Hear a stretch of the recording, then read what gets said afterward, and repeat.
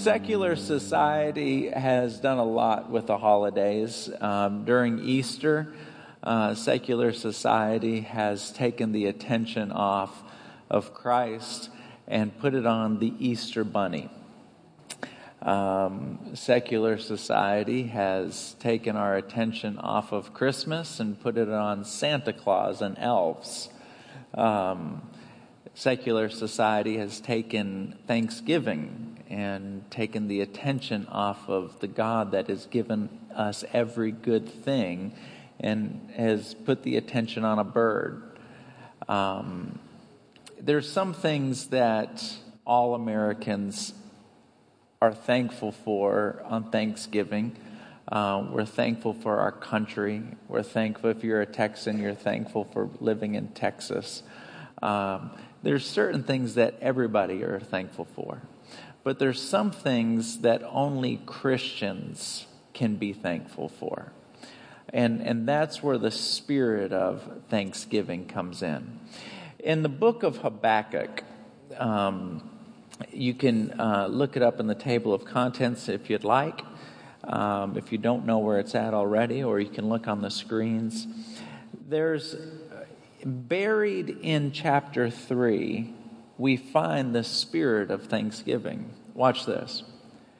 Even though fig trees have no blossoms, and there are no grapes on the vines, even though the olive crop fails and the fields lie empty and barren, even though the flocks die in the fields and the cattle barns are empty, yet I will rejoice in the Lord.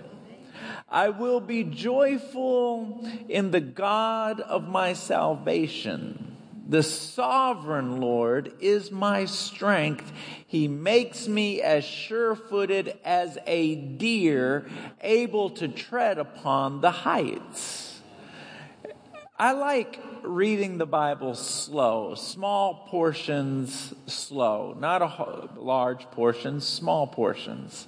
And just listen to what they're saying. What he's saying is, he goes, my fig tree is not giving me any figs. When I look out onto the land, people's cattle are dying.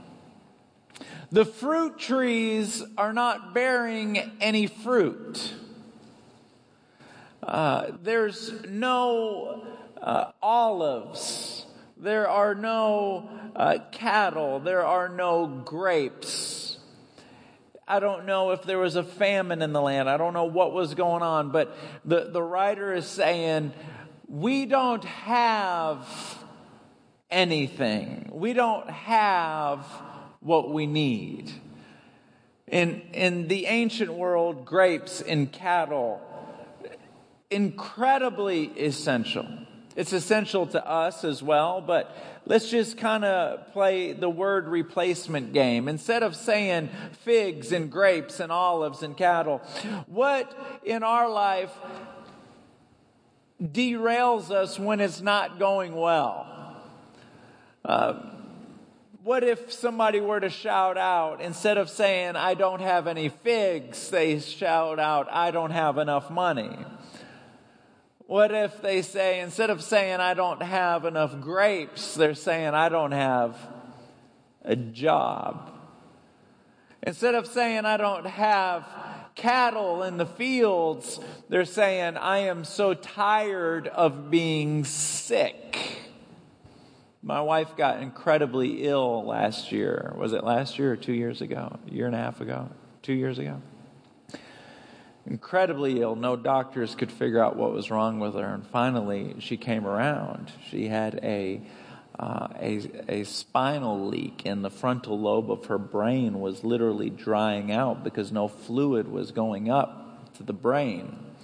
They didn't know that because typically, women who get spinal leaks, it's right after an epidural, and the body doesn't heal or clot properly. Well, Allie hadn't had an epidural, so the doctors didn't think down that train of thought. So Allie's brain was drying up. And they figured it out. They guessed. And it was really interesting because there was one neurologist that said, I think that you've got a spinal leak. The other doctor said, there's no way she's got a spinal leak. She hasn't had an epidural. Well, she was pregnant at the time with Kate.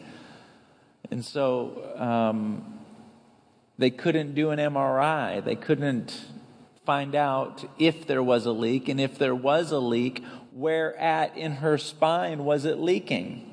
Was it leaking up towards her neck? Was it leaking down by the small of her back? They had no idea where it was leaking.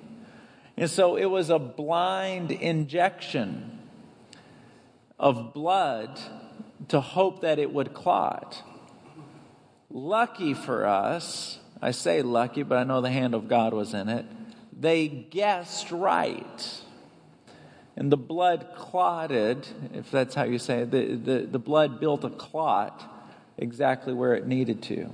When Allie got back and she could finally stand up, because when your brain is drying out, as soon as you stand up, the whole world starts spinning. So for a month and a half, 2 months, some of you remember she wasn't here. And she ended up saying something to me that I'll never forget. She said, if you have your health, you have a great life. How many of you can raise your hand and say, I know that to be true? Personally, I know that to be true. If you have your health, you have a great life. And what if we were to say, instead of saying, I have no figs, I have no grapes, you're saying, I am tired of my body not being healthy. And so when somebody is shouting out, I don't have any figs, I don't have any grapes, I don't have a job, I don't have health, I don't have this, I don't have that, how can you be thankful on Thanksgiving Day? We could fake it, which we are all really good at that. We've all know what it's like to show up to work and act like we're happy to be there and we're not. How are you? Good. Lie. Get in the elevator. Hey, good morning. You doing well? Oh, yeah. How about you? Lie. We've learned how to fake it. And so, but how do you have a Thanksgiving and be thankful when there's a list of things that are not going well? Well, the writer of Habakkuk says this. He goes, I don't have these things. I don't have the income. I don't have the grapes. I don't have the cattle. I don't have these things. And then he says this powerful word. He says, yet. See, now if I was in a Southern Baptist church, I would go, yet. And they would go, well. Dun, dun, dun, dun, dun, dun, dun, dun, dun, dun, dun, dun, dun, dun, dun, dun. Yet,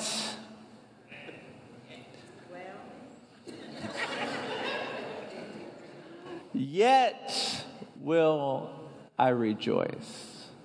You know, I feel like everybody has their day where their bluff gets called. Or your faith goes on trial. That's a better way of saying it. Everybody has a day where your faith goes on trial. And I could probably say it this way.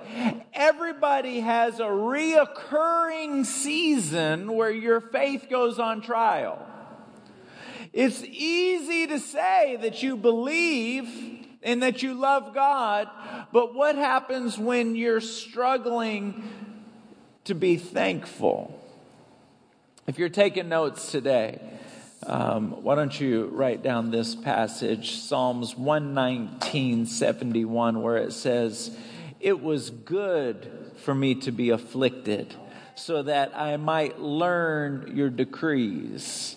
It was good that I ran out of grapes. It was good that my body got sick. It was good. It was good because if I were not afflicted, I would have continued to drift away. It was good. It was good. See, Thanksgiving is an interesting thing because we back up and we say, what exactly, if you strip away everything, are you still thankful? And if you are, what are you thankful for? I remember me and my father, our first Thanksgiving after the divorce was at Bennigan's on I-10, just off the Normandy exit. I ate a Monte Cristo. Anyone here ever have a Monte Cristo? And you dip that fried thing into jelly? Angels sing. Angels sing. I think there's like 70,000 calories in that meal, but it was good. And I remember sitting there having Thanksgiving with my dad in Bennigan's. And we could have at least went to Luby's, got a bird, but yeah, it's hard. There's some years where it's difficult to be thankful.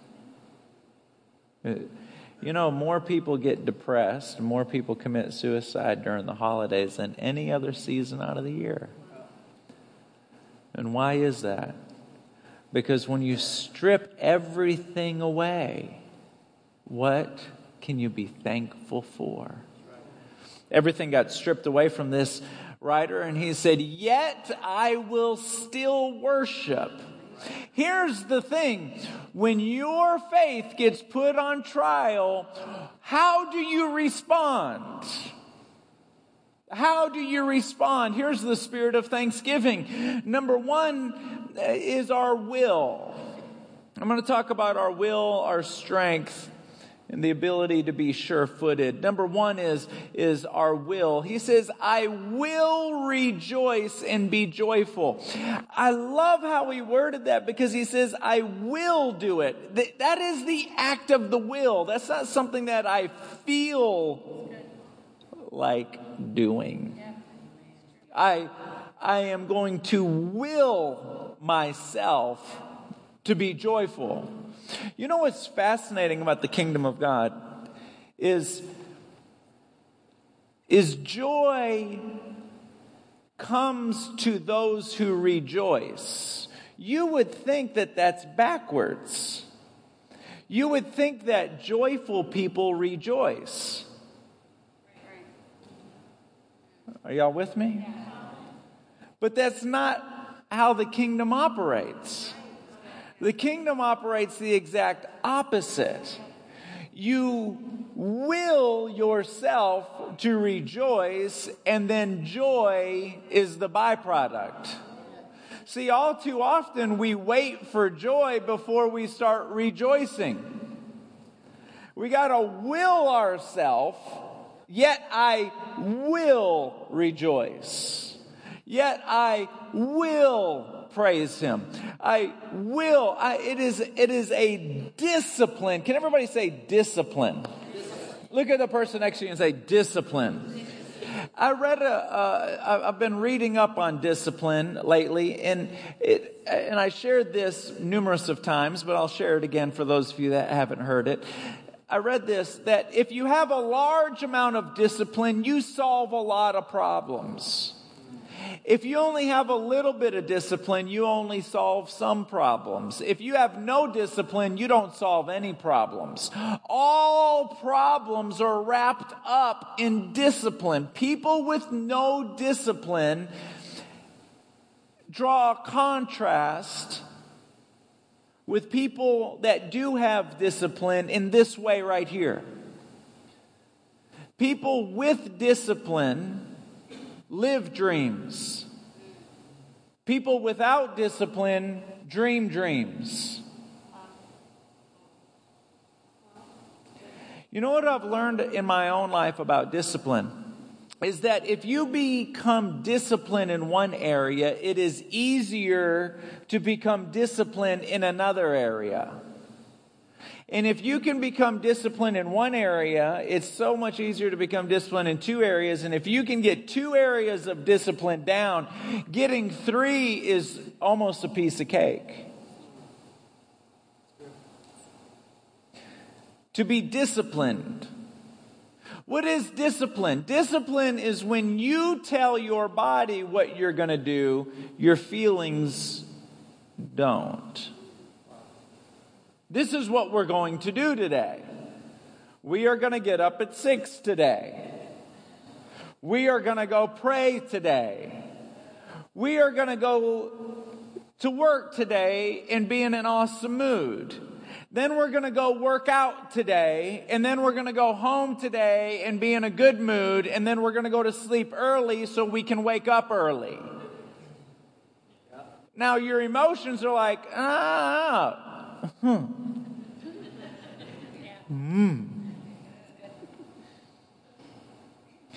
You know, you come up with tricks to be disciplined.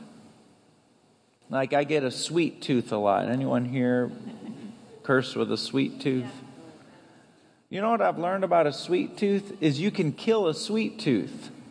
I didn't know this. My wife started laughing, and then I saw her laughing, and she went, but she's trying to be serious. You can kill a sweet tooth. I've been doing it like crazy. It's like my little trick now. So when I have to have something sweet, I drink a cup of coffee and I don't have to have something sweet anymore. You know what I did today is I went and put scope in my mouth, and all of a sudden I didn't have a sweet tooth. You brush your teeth and all of a sudden your mouth doesn't need sweets. Milk does the same thing. There you go. What about like chocolate milk? Does that work? Patricia just said a piece of gum. We ought to just have like a life group and just share tricks with each other, shouldn't we? But it is discipline, to figure out how to discipline your body instead of being driven by your body. I've noticed that people who have great victories in life, their first victory is always the victory over themselves. There are so many people that dream dreams and then get depressed because the dreams are not manifesting. But there's no discipline. The key ingredient between dreaming a dream and living a dream is discipline. Joy comes to those who rejoice. We all want to be joyful. We need to will ourselves to rejoice. Number 2, the spirit of thanksgiving is he says, the sovereign Lord is my strength. He's saying there is no grapes. There are no cattle. I will rejoice. And then he says, the sovereign Lord is my strength. So he's saying, you donkeys, all y'all donkeys, all y'all sheep. My daughter is 2 years old, and she's trying to learn how to use words. And she was looking at, I think it was a cup, and we were going to take the cup of milk away. I can't remember. No, it was Luke's remote control for his game. We were taking the remote control away from her, and she goes, "No, it's me's."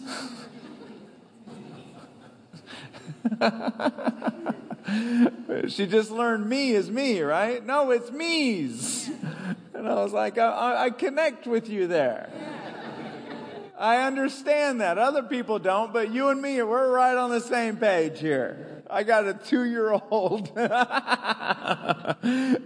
But whenever we begin to back up and say, look, that you donkeys, you sheep, you grapes, my health, my finances, none of you guys are pulling through for me.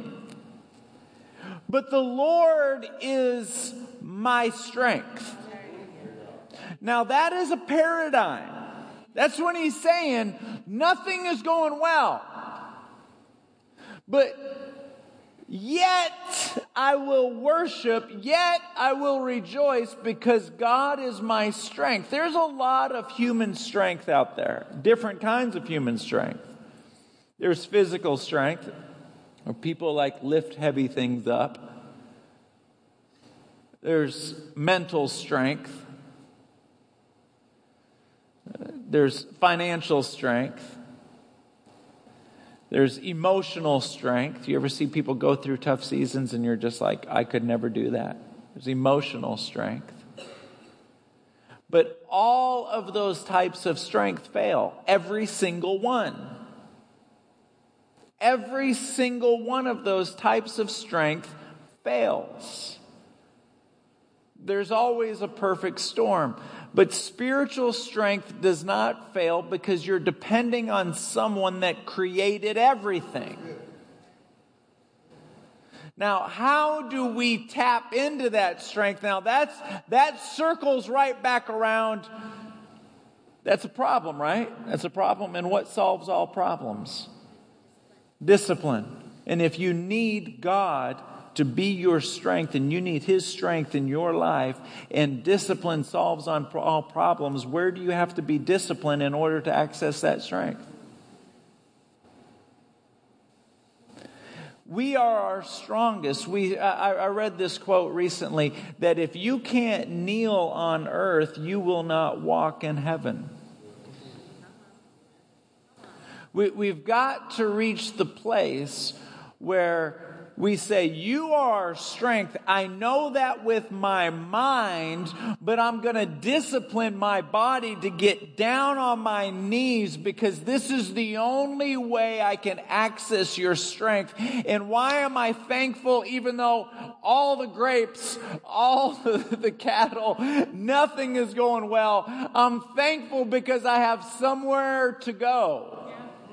And this is the difference between people who are celebrating Thanksgiving that are not Christ followers and people who are. We can be thankful because we have somewhere to run. The psalmist says, I look to the hills where my help comes from.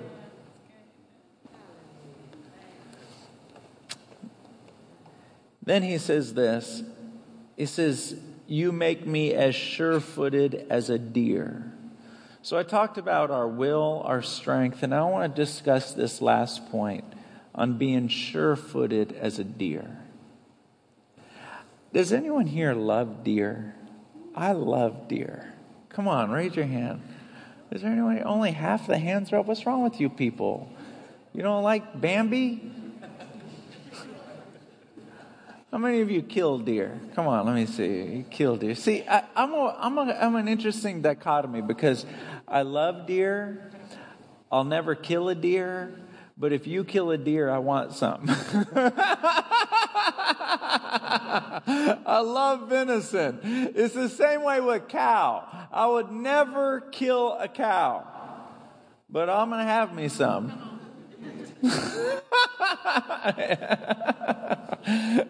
All right, anyway. He says, you can make me as sure-footed as a deer. And you know, why is that? Why do I like that part of the passage? Because when I think about deer, I think about several things. Number one is how fast they are. Have you ever watched a deer run? I love watching deer run. They are so fast. And when he says, you're going to make me as sure-footed as a deer, I think about speed. I think about it this way.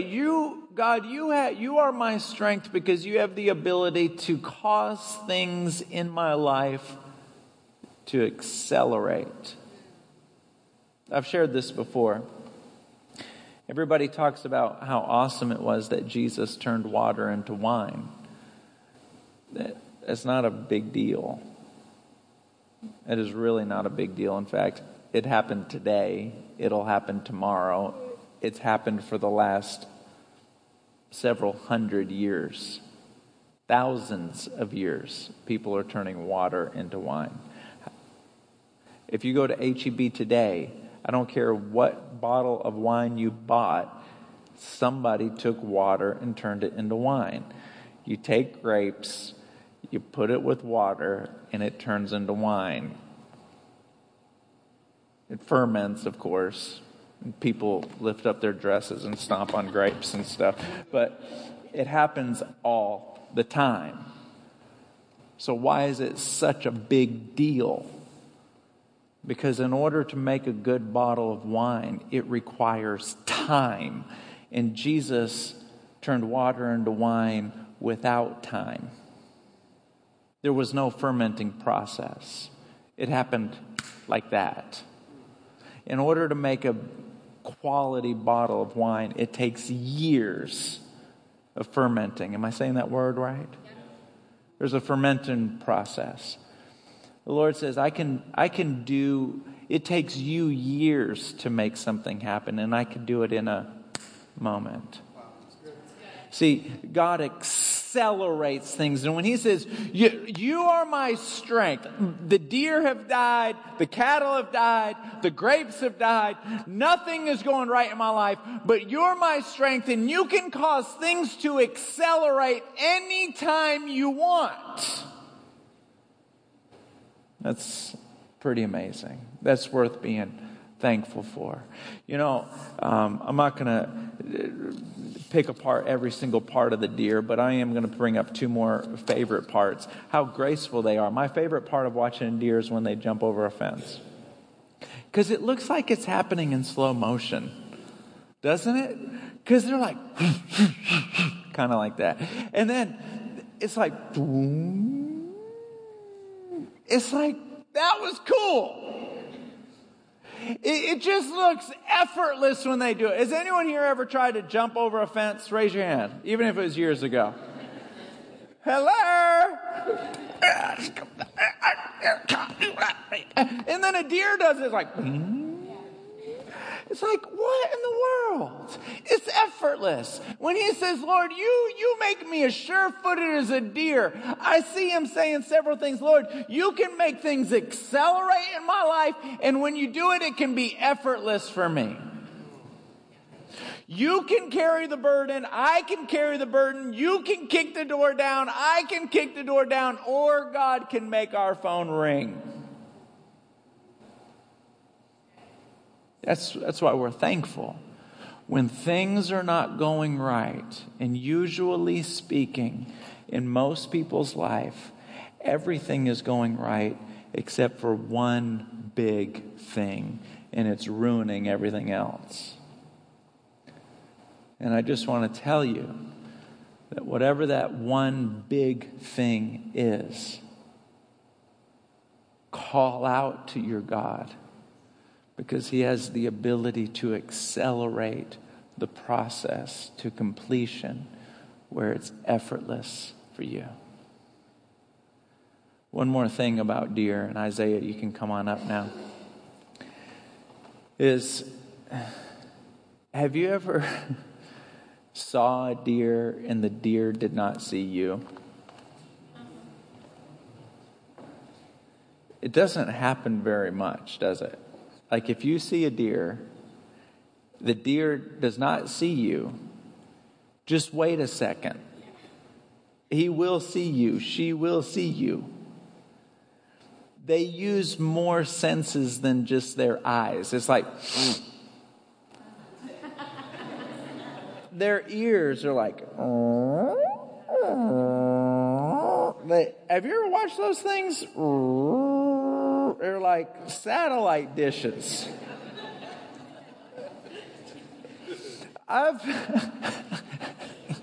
We have a lot of deer come up in our backyard.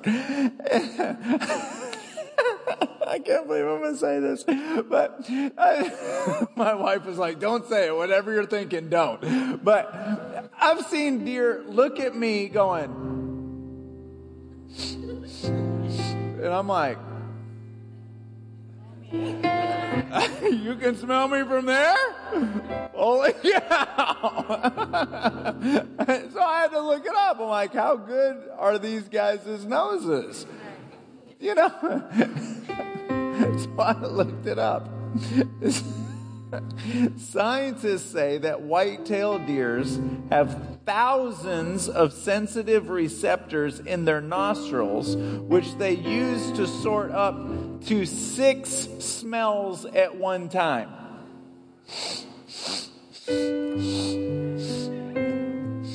You smell all 6 of us. Well, there's more than 6 here, but Maybe if we come up on them like 7 of us, one of us will get them. That's stupid.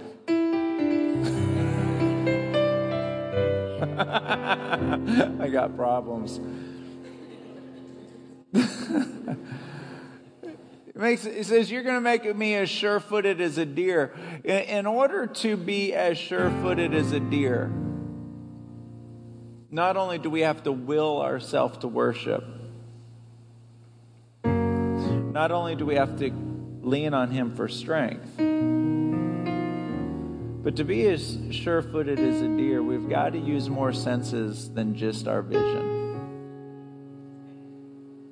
Because what we see is not all that's happening.